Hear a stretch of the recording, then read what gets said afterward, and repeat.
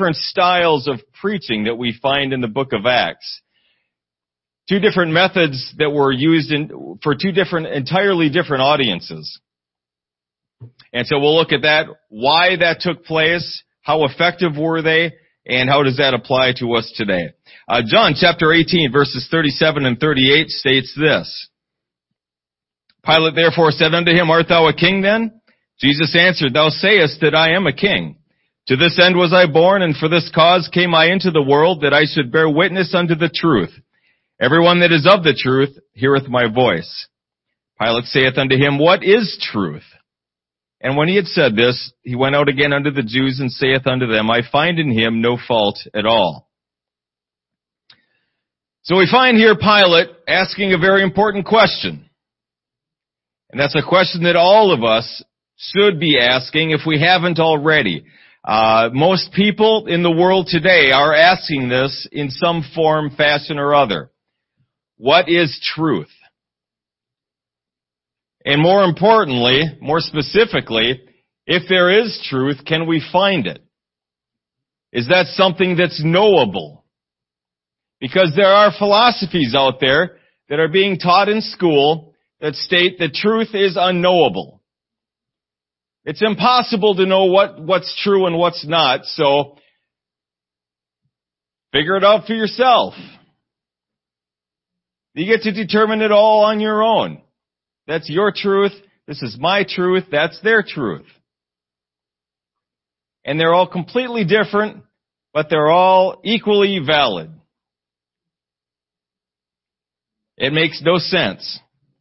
But when you divorce yourself from biblical truth, it's like cutting the anchor off a ship. And you go out into the sea, and anything goes. It's wherever the current takes you. 1 Peter 3:15 again, but sanctify the Lord God in your hearts, and be ready always to give an answer to every man that asketh you a reason of the hope that is in you with meekness and fear. So again, according to this verse, in review, we are to be prepared to give a reasoned response as to what we believe, why we believe this. We learned previously that there are two fundamental truths people must acknowledge before they come to the Lord. First, God is the creator and therefore the owner of everything. He's the lawgiver, an absolute ruler of His creation. He created it, therefore He owns it, therefore He and He only has the right to make the rules. Number two, God's Word is our sole authority and foundational truth through which everything else is judged. We're going to discover a little bit more clearly tonight that the human brain, as it is right now, is utterly incapable of discerning truth on its own. We are not equipped at this point. Now, I believe that before the fall, we probably were. It's kind of irrelevant at this point. But at this point, after the fall, without the help of God and revealed truth, it is impossible for us to arrive at truth on our own. So God's Word is our sole authority. It's our foundational truth. And through the Word of God, we judge everything else.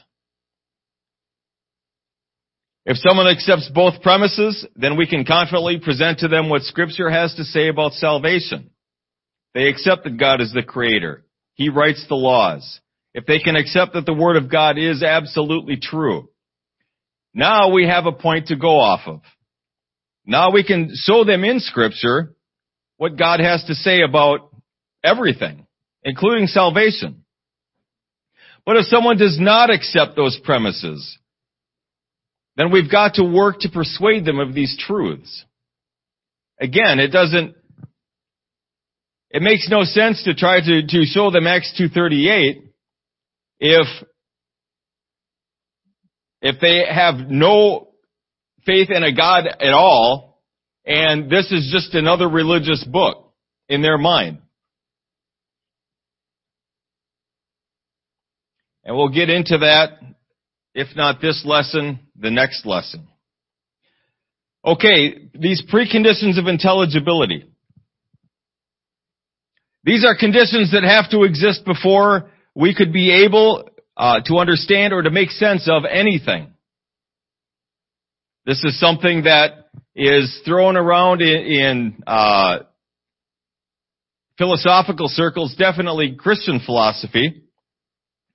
These include subjects like the laws of logic, laws of contradiction, non-contradiction, laws of morality, human dignity and worth, and reliability of memory. Now, we're going to go more in depth into each of these, but these conditions have to be in existence before we can understand anything.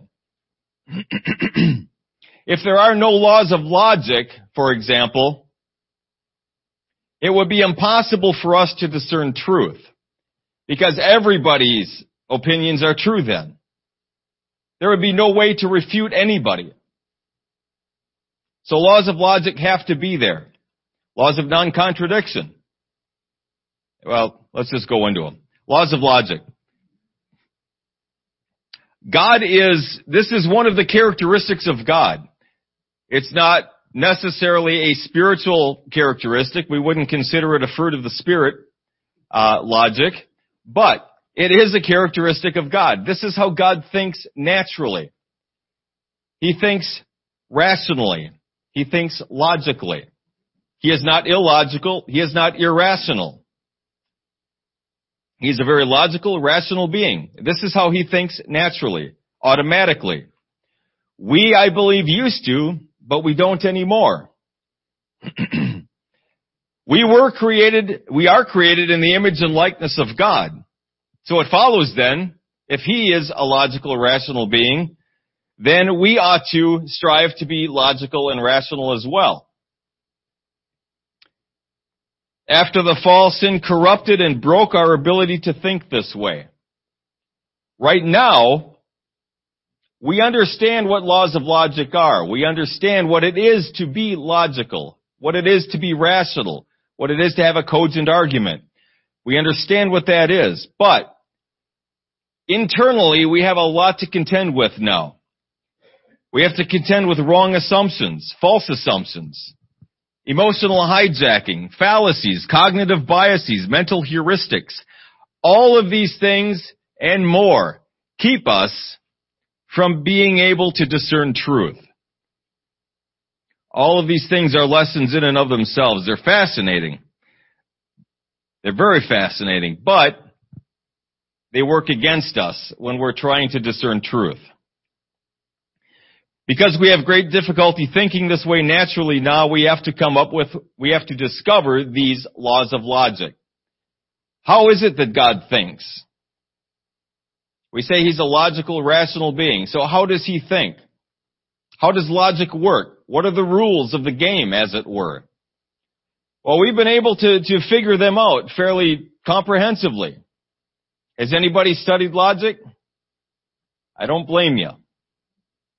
Not one bit. It's kind of a dry topic. I find it very fascinating. But yeah. There are a lot of books on it, and every one that I've come across and read it's tough to get through. But they detail in these books different laws, different fallacies that you need to avoid. Wrong ways of thinking, right ways of thinking. So as children of God, we're tasked with becoming Christ-like and helping others to do the same. One of those characteristics that we're trying to build in our lives is reasonableness, rationality. Okay?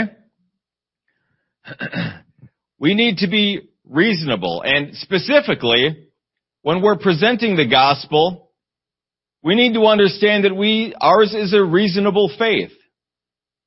There are, I used to troll the atheist forums a while ago, just to see what they say, their arguments, things like that. One of the things that was popular, and this was several years ago now, was believing in the flying spaghetti monster. Anybody ever hear of the flying spaghetti monster? No, it is very popular on these atheistic forums. Because if you can believe in God, I can believe in the flying spaghetti monster. I have just as much right to do that. Well, that's not really true though. Because they have no reason whatsoever to believe in the flying spaghetti monster other than they're trying to use it as a counter against us.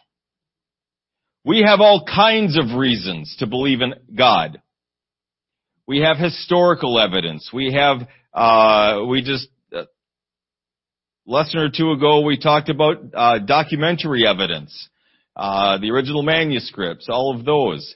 We have experiential evidence,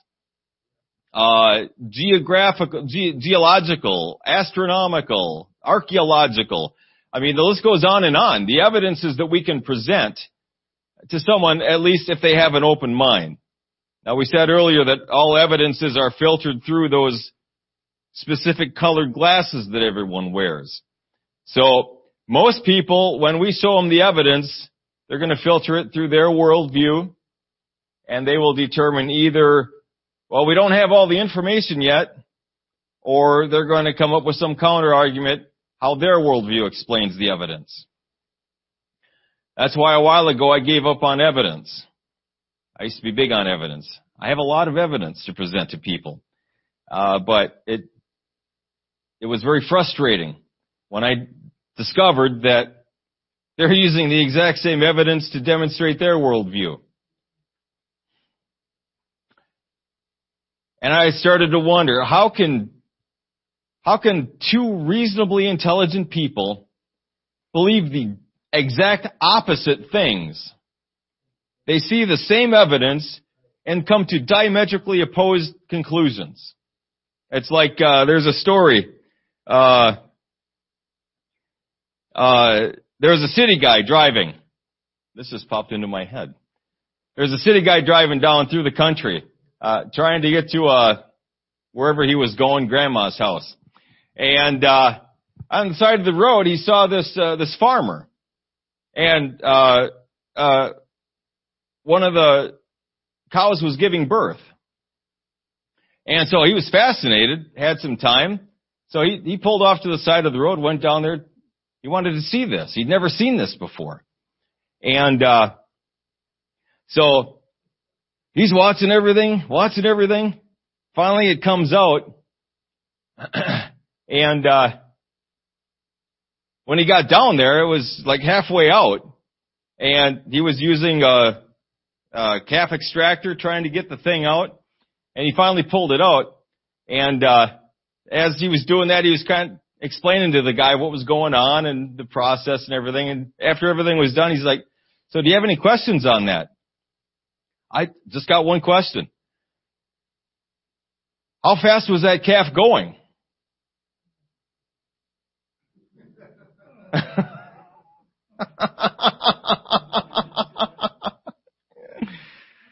No.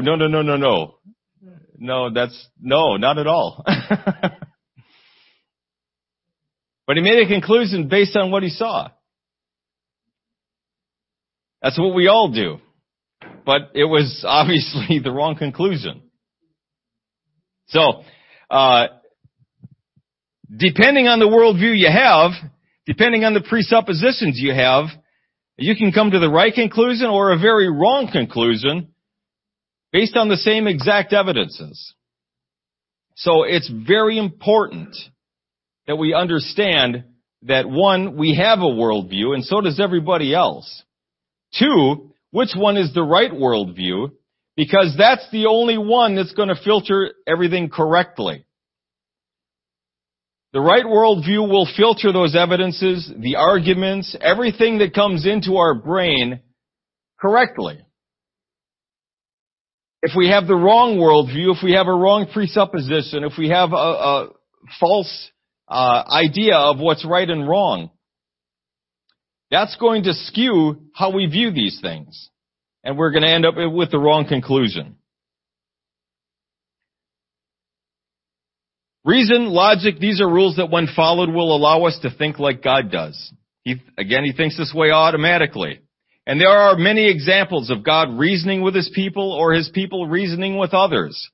We'll just go through some really quick. 1 Samuel 12:7 says, "Now therefore stand still that I may reason with you before the Lord of all the righteous acts of the Lord, which he did to you and to your fathers."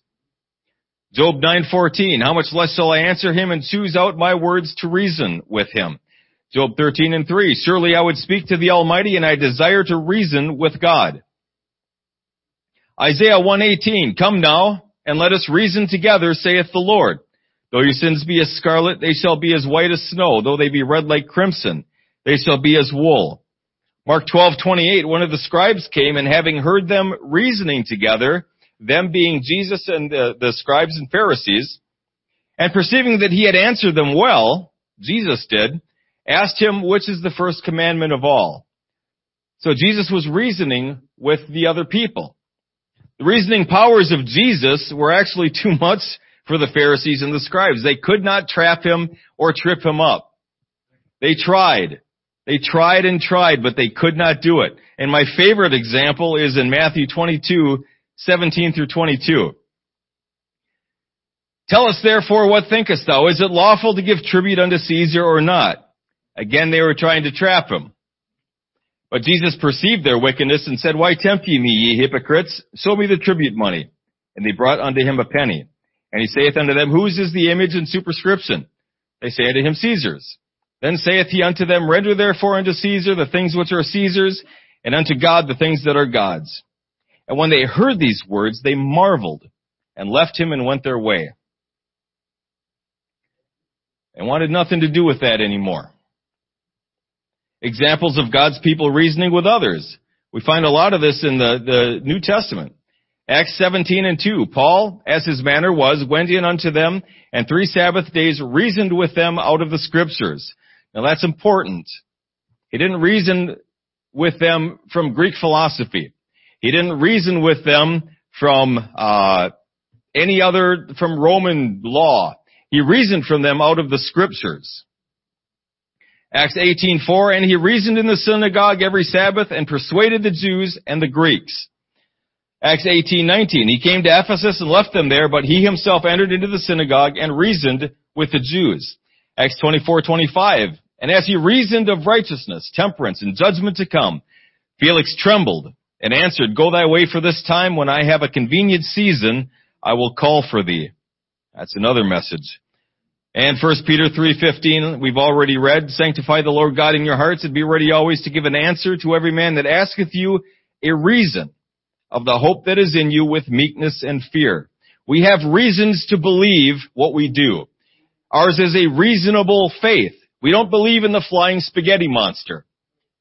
We don't believe in the boogeyman. Okay? We believe in a real, actual God who really actually exists and did everything that he said he did. That's who we believe in. That's whose word we have and upon which we stand today. All of creation reflects its creator in size, complexity, structure, power, etc. It reflects God in every conceivable way, every way that it is able to. Again, the size of the universe reflects a really, really big God. All of the energy that exists in the universe. 400 billion stars in the Milky Way. There are several hundred billion galaxies in the observable universe. There's a lot of energy out there. God is a powerful God. That's what that reflects to us. And so we see the design, the intricacy of his creation, from the very largest to the very smallest. The natural laws that we've discovered are perfect. They're perfect. They work all the time. Every time. And they work just as well here as they do at the outer edge of the galaxy. There's no difference. Whoever made this thing is a very intelligent being. Creation reflects its creator.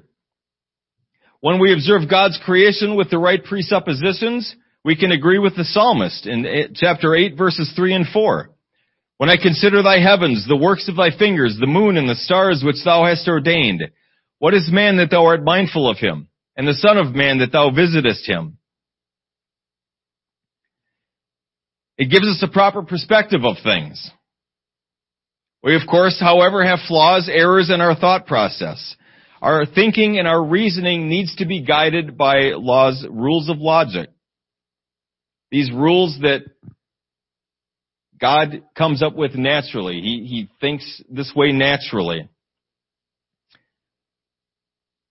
Whenever we try to reason in our own power, apart from God, apart from God's Word, we end up with the wrong conclusions. If we look at Mark chapter 8, verses 16 and 17, we have one example of that. They reasoned among themselves, saying, It is because we have no bread. And when Jesus knew it, he saith unto them, Why reason ye because ye have no bread? Perceive ye not yet, neither understand? Have ye your heart yet hardened? They came to a wrong conclusion. They thought Jesus was talking about one thing when he was talking about something else entirely. When we observe God's creation with the wrong presuppositions, we end up in Romans 1, chapter 19 through 25. Because that which may be known of God is manifest in them, for God hath showed it unto them. For the invisible things of him from the creation of the world are clearly seen, being understood by the things that are made, even his eternal power and Godhead, so that they are without excuse. No one has an excuse to not believe in God. No one. By observing creation, God gives himself witness that he exists. Because that when they knew God, they glorified him not as God, neither were thankful, but became vain in their imaginations, and their foolish heart was darkened. Professing themselves to be wise, they became fools. Now when the Bible says fools, God is not mocking people. God is not making fun of people. The fool hath said in his heart, there is no God. That's what he means by fool. And changed the glory of the uncorruptible God into an image made like to corruptible man, and to birds, and four-footed beasts, and creeping things. Wherefore God also gave them up to uncleanness through the lust of their own hearts, to dishonor their own bodies between themselves, who changed the truth of God into a lie, and worshipped and served the creature more than the Creator, who is blessed forever. Amen. So we see this downward spiral that takes place once we cut ourselves loose from truth. Once we divorce ourselves from truth, we start to spiral into this craziness. That's the only word I can think of to describe it. Craziness. And again, I'm not mocking anyone. I'm saying that,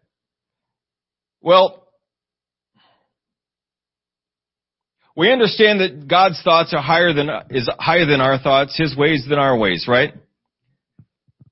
We see the teachings of Christ in the New Testament, how that a lot of them seem backwards or upside down. If you'll be first, you'll have to be last. If you would be ruler of all, you've got to be servant of all. If you want to save your life, you've got to lose it. These things don't make sense to us. But, see, here's the thing. Those are the things that are supposed to make sense. Those are the things that properly reflect reality. Why they don't make sense is because our thinking is all screwed up. We're not looking at God saying, that seems really strange and weird. We ought to be looking at that and saying, well, the way I'm thinking now is really strange and weird then. Because Jesus speaks nothing but truth. His words are God's words, the Word of God, always true. And so these things that these weird things seemingly to our own mind that Jesus teaches, they are truth. They are what accurately reflect reality. How did God create everything? His spoken word. The Word of God created everything. So it stands to reason then that God's Word should comport with creation. They should line up perfectly. Well, it turns out they do. Isn't that awesome? They do. They line up perfectly. God's Word accurately describes reality, all the way down, all the way up. And you can take it as far as you want. I've taken it kind of far, but you can take it as far as you want. It lines up. It's amazing. And it's because that's what created everything. So they have to mesh. It's the only thing that will mesh. God's Word is the only thing that will mesh with reality. Because that's what created all of reality. Because we have been made in the image and likeness of God, God expects us, He wants us to reason correctly. We can't, though, because of sin. We can if we submit ourselves to God and to God's Word and conform to His image. Laws of non-contradiction. This states that something cannot be both A and non-A at the same time in the same place. For example, you say the sky is blue, I say the sky is green. We can't both be right. One's got to be right, one's got to be wrong. Now, which it is, that's another part of the argument.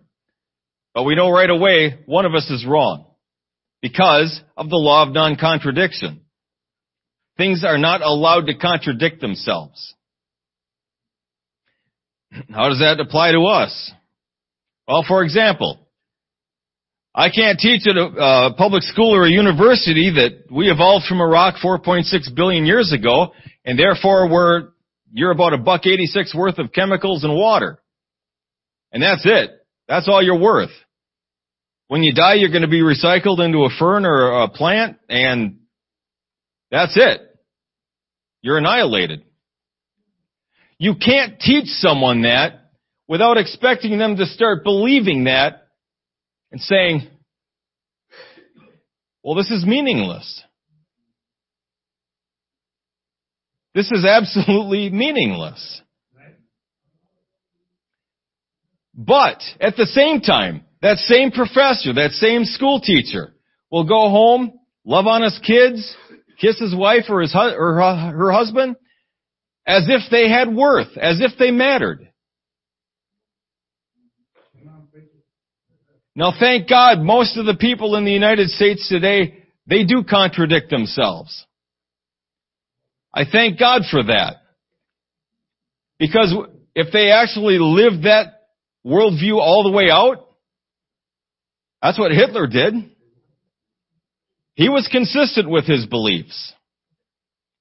He was trying to help evolution out by wiping out the lower species. Right. So, thank God that most people are not consistent with their belief system. But that's what we can point out to them. We are consistent with our belief system. At least we ought to be. They're not. And we can point that out to them. You're teaching this, but you believe that. If their spouse died, if their kids died, they'd be in a period of mourning. As if they mattered. Now, a corollary of that is, there's something called determinism, where you can't blame anybody for anything. It's in their genes. It's in their upbringing. It's not their fault. But at the same time, they will chastise a student for cheating on a test. Well, I can't help myself. I was just born that way. But that doesn't fly. That doesn't work. Inconsistent. And that's something we can point out. We'll talk more about that, analyzing worldviews and what questions to ask people. Let's bring it down to us. I can't preach the importance of knowing God's Word, and I don't read God's Word. We can't tell someone how powerful prayer is, and we don't pray. There's an inconsistency too. A more modern example is, I don't know if you guys have heard anything about this, but there's this kind of a movement thing where transgender men want to play in women's sports.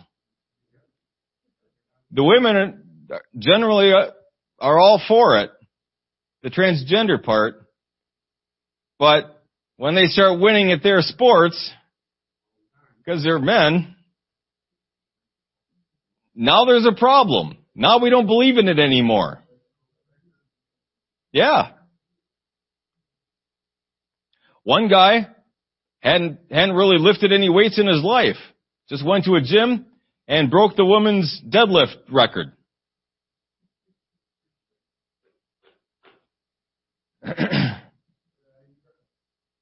But now they don't like that. It's all well and good when it's nebulous, when it's theory, when it's over here, but when it starts impacting them, now we got a problem. Inconsistent. So in the first example, the professor, the teacher, we've got to take care of the inconsistency. Either A, acknowledge that humans do in fact have worth, because that's how you're living anyway, or find a way to make sense of the contradiction. And that's what most people end up doing. They will salvage their worldview, because that's more important than an individual argument. They will salvage the worldview first. And they will say things like, well, we don't have all the information yet. Evolutionists use that a lot. We don't have all the information yet. Once science catches up, we'll be able to explain that. Or they'll have a better explanation. Well, because of evolution and the way the tectonic plates worked and blah, blah, blah, that's why things are the way they are.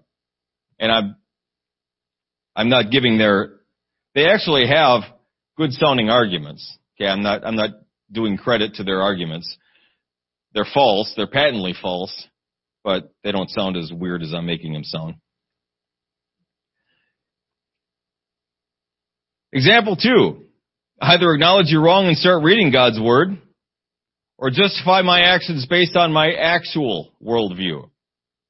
Because if I'm not going to admit that I'm wrong, it's because I have a different worldview than Scripture presents.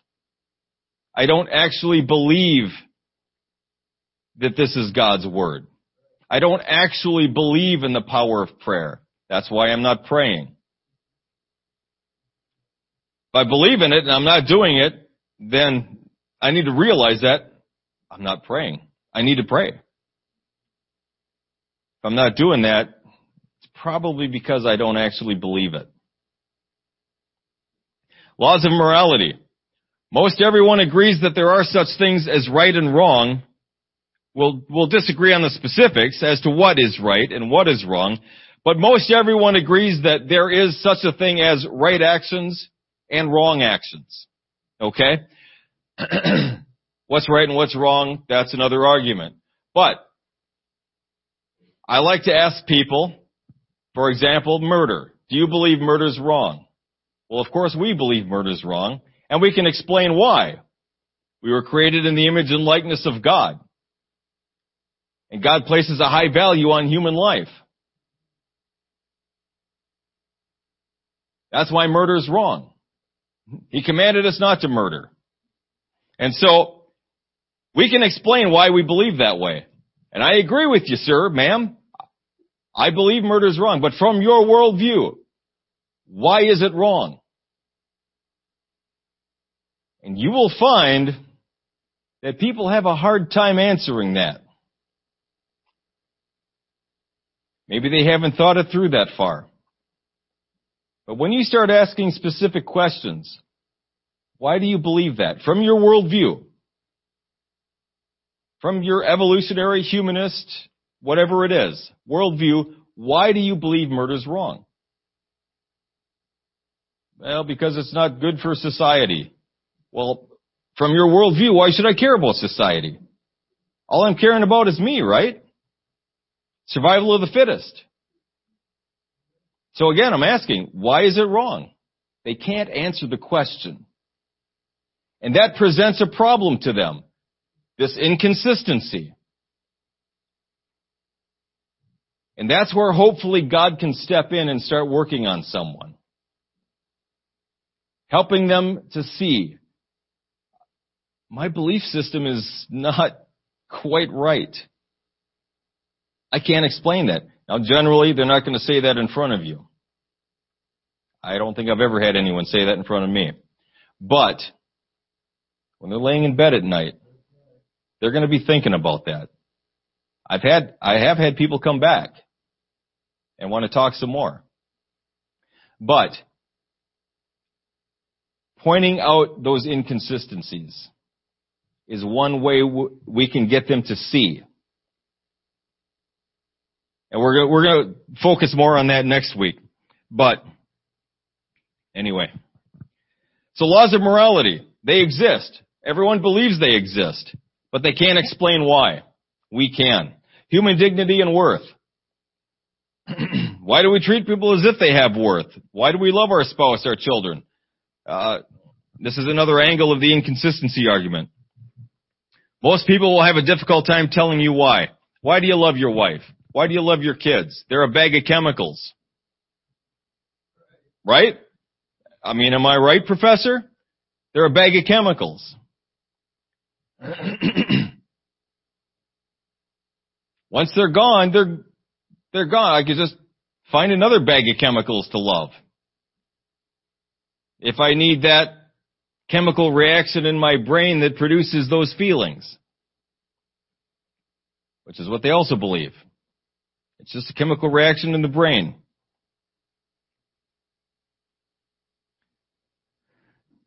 So why do you believe people have worth? Why at least are you acting like they do?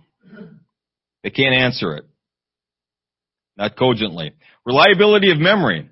Why should we trust our memory? If all our brains are a collection of matter and molecules in motion, chemicals reacting, why should I trust what comes out of it? There's a lot of random stuff going on in there. I mean, it sounds like the way you're presenting it. The humanists have no good reason to trust memory or anything the brain produces. If you look at their writings, their honest writings on the subject, I mean, memory itself, most people believe that the things that we remember, we're not actually remembering the event, we're remembering the last time we remembered it. And that's been carried on all the way through. Now, I sure hope that's not true. That was a little disturbing to me. But they believe it. And so if that's the case, my memory's not that reliable at all, at least not long term. Do we believe in now, most of us don't have a perfect memory, okay? But generally, we can remember the big things. If we set ourselves to memorize Scripture, Brother Parker, have you memorized some Scriptures in your life? A few? Yeah, that works. We can remember Scripture. I can remember Scriptures I memorized 5-10 years ago. You guys probably can too. So we believe that. We believe in the general reliability of memory. And we can explain that. It's God's desire for us to grow in grace and in knowledge of the Word of God. We're supposed to hide His Word in our hearts that we might not sin against Him. These things are presented to us in Scripture. And they tell us, yeah, God created us to learn, to grow, to mature. That's how He made us. And he expects that that's going to take place. So we can explain why we believe in reliability of memory. Again, they cannot. Okay. I'm just going to present this, and we'll probably have to finish this next week. Jew versus Greek. 1 Corinthians 1:23 says, "But we preach Christ crucified, unto the Jews a stumbling block, and unto the Greeks foolishness." Okay, so in this portion we're going to be looking at two separate sermons. One preached by Peter right after the day of Pentecost, and another in Acts chapter 17, which was preached by Paul on Mars Hill. They're two entirely different sermons. They take two entirely different paths. And we're going to analyze them, and we're going to look at how they preached it, the different parts, and why. Why did they do it this way? Well, it was because of the audience they were preaching to. And I have alluded in previous messages that our society is becoming less and less churched. 50 years ago, when I came into church in 1990, it was still kind of that way. Most people had some kind of a church background. I was born and raised Lutheran, so I went to Sunday school, catechism, the whole shebang. So I had some understanding of Scripture. I had a knowledge of who God was. I believed in God. I believed that He created everything. All of these foundational things were already in place. I had two parents, and, they certainly weren't in church at the time, but they did their best. And, I think they did a pretty good job.